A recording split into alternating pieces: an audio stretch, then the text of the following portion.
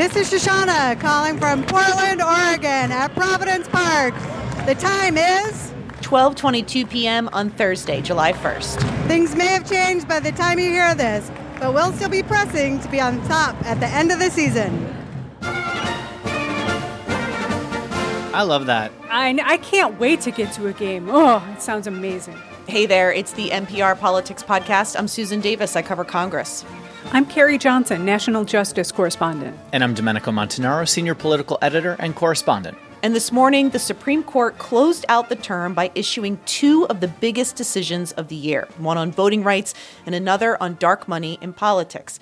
Carrie, in a 6-3 decision, the Supreme Court sided with the state of Arizona and its restrictive voting laws. So can you talk us through the specifics of this case?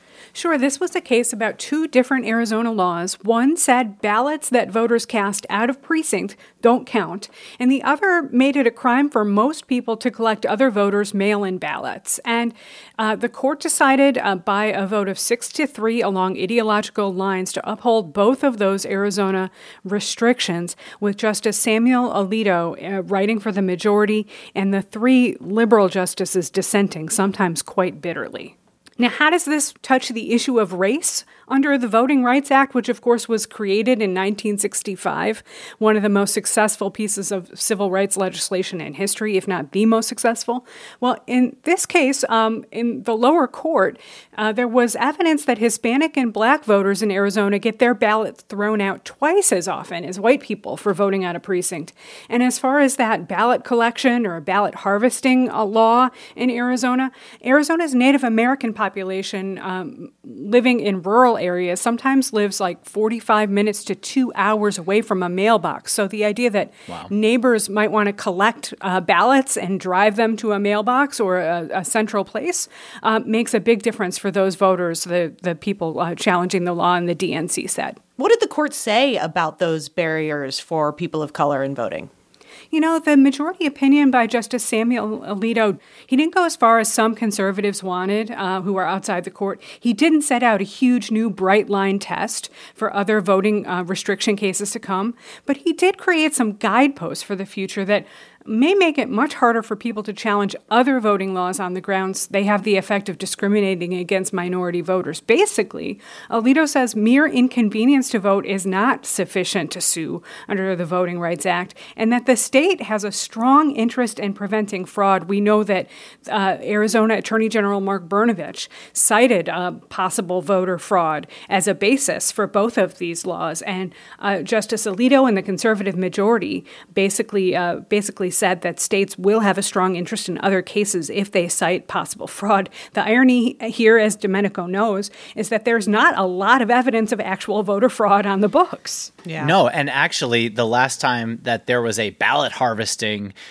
scandal, it involved Republicans ballot harvesting in a North Carolina congressional race that became pretty high profile and went through the courts. So there have been lots of allegations on the right about what the left might be doing, but nothing that they've been able to prove in a widespread way. And, you know, a lot of this has to do with former President Trump's sour grapes for losing the 2020 election. Domenico, it does seem worth noting, though, that Democrats obviously protest these laws.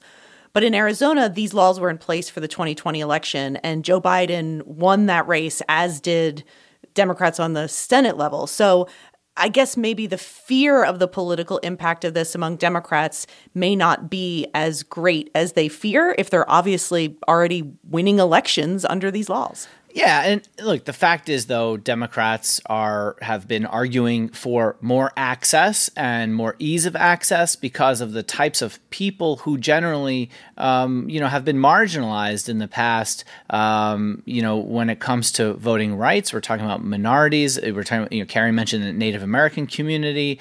It's a lot harder for people with less means to have to be able to, as Carrie noted, drive 45 minutes somewhere to drop off their ballot.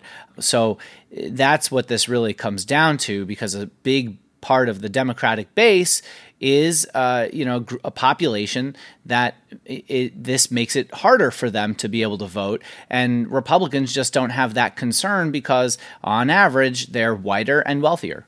One other thing I throw in here, Sue, is that the dissent by Justice Elena Kagan here talked in part about, a pattern of small or not so small inconveniences, and that a number of these restrictions could add up to being a huge burden on minority voters in Arizona or elsewhere. We're not talking here about, poll taxes of decades and longer ago. We're talking about, she said, more subtle inconveniences that have a disparate impact on people depending on their race, their class. A lot of people don't even own a car in this country. And so those kinds of things matter, the dissenters said. Do you think this decision is going to have a broader impact right now? Because we've talked a lot on the podcast about Republican-led state activity to change voting laws to make them more restrictive. Obviously, Democrats are planning a lot of legal challenges to those new laws. Is there going to be, or is there expected to be, a ripple effect from this decision down on these other new laws? Yeah, well, one thing I'm looking at is whether today's decision will significantly hamper the Justice Department's lawsuit against Georgia, which it just filed last Friday. Remember the Supreme Court in 2013 in that Shelby County v. Holder decision basically gutted the most effective part of the Voting Rights Act, Section 5, which allowed the Justice Department to pre-approve any voting changes in places with a history of discrimination. That left in place this Section 2 tool, which hadn't been used very often. Today, the Supreme Court majority made it somewhat harder for minority voters to succeed using that only remaining part of the law that really is available to them, Section 2, and that means that in future challenges, they're gonna have to meet a very high bar. And if their case gets to the Supreme Court and it's still this 6-3 conservative majority, voting rights activists are not real excited about that prospect. And the White House came out with a statement just after this decision came out and said that the court's decision was harmful, and that it does not limit Congress's ability, though, to repair the damage done today. It puts the burden back on Congress to restore the Voting Rights Act to its intended strength, and President Biden said that he was deeply disappointed in the decision. But, Sue, as you well know, even though the Voting Rights Act used to be a thing that got broad bipartisan support, that's just not the case anymore after, as Carrie alludes to, that earlier Supreme Court case that essentially gutted Section 5. That's right. And I think the big problem that they're going to face in Congress, and, how many times have I said this on the podcast, they don't seem to have the votes that they would need to get major legislation through the Senate. Now, what's interesting is Joe Manchin, the Democrat from West Virginia, who's the critical swing vote on a lot of these issues, has come out in favor of a renewed Voting Rights Act. He supports it, but he has said he will not support changes to filibuster laws to make it easier to get it through the Senate. And frankly, I don't think there are 10 Republicans in the Senate that would be willing to change voting laws right now, certainly not under Senate Minority Leader Mitch McConnell's leadership, who's been really resistant to any changes on voting laws on the federal level. All right, let's take a quick break, and when we get back, we'll talk about the other decision that came down today affecting anonymous donors. This message comes from NPR sponsor Hint, fruit-infused water with no calories or sweeteners. Hint water comes in over 25 flavors. The watermelon water actually tastes like watermelon. The blackberry water tastes like blackberries. Hint is water with a touch of true fruit flavor. You can get Hint water at stores, or you can have it delivered directly to your door. When you buy 2 cases, you'll get a 3rd case free and free shipping. Visit drinkhint.com and use promo code NPR at checkout.